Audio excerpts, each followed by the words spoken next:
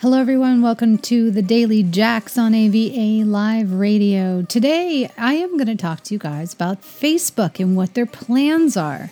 Facebook's planning to integrate its messaging platform to simplify cross-communication. Well, this could be a major shift for social media and even more specifically for digital marketers. According to a new report in the New York Times, Facebook's planning to integrate its messaging functionalities on Messenger, Instagram, and WhatsApp, which would enable users to send messages between apps. It will include all the existing functionality and tools on each available across the three apps. The integration, which is reportedly in development and scheduled for release late this year or earlier next year, would mark a significant change for all three of these tools. Now, who is that going to affect? 3.8 billion monthly active users. That's a lot of users. The integration would also presumably enable cross-posting of stories, which each of the three also offer in Stories options. You can already cross-post your Instagram story to Messenger, which I have done, via Facebook Stories. So a further connection with WhatsApp stats would be a huge leap as well.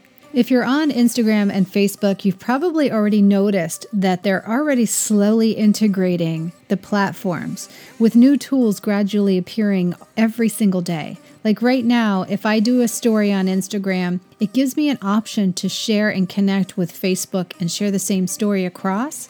And it's really interesting. I've actually done it. I don't know that it necessarily makes sense. Some of the stories make sense, some of them not so much. So it's good to have it, but also I noticed that once I set it up, there was no way of turning it off. Like I literally had to go back and disconnect it. It wasn't something that gave me the option to do it each time. Perhaps I decided to X out of that availability early on, and I just don't remember. I'll have to look into it and report back. I, for one, have really noticed a huge increase in the amount of messages I get in these messenger apps. It is really through the roof, and every time I put a story in, it's like I get complete response in Messenger, which is the only real way to leave a reaction, right? So if people want to be there for you, they're ending up throwing a lot of reactions right into Messenger, and then you have to go back and answer them one-on-one. And as a result, they gave you that automated feature of being able to respond with a voice message. Now, at the end of the day, remember, they're not really encouraging you to have 1 million people, even though they want your channel to grow like that.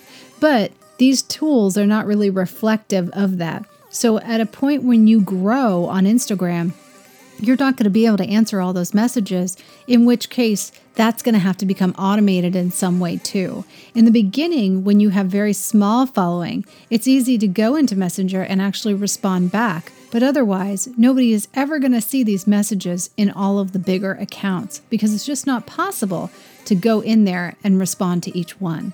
This is Jacqueline Jax for the Daily Jax on AVA Live Radio. I'd love to hear what you think about how they're going to expand all the way across into WhatsApp with this feature. Leave me a message on Twitter at Jacqueline Jax and AVA Live Radio. I'll see you guys again tomorrow.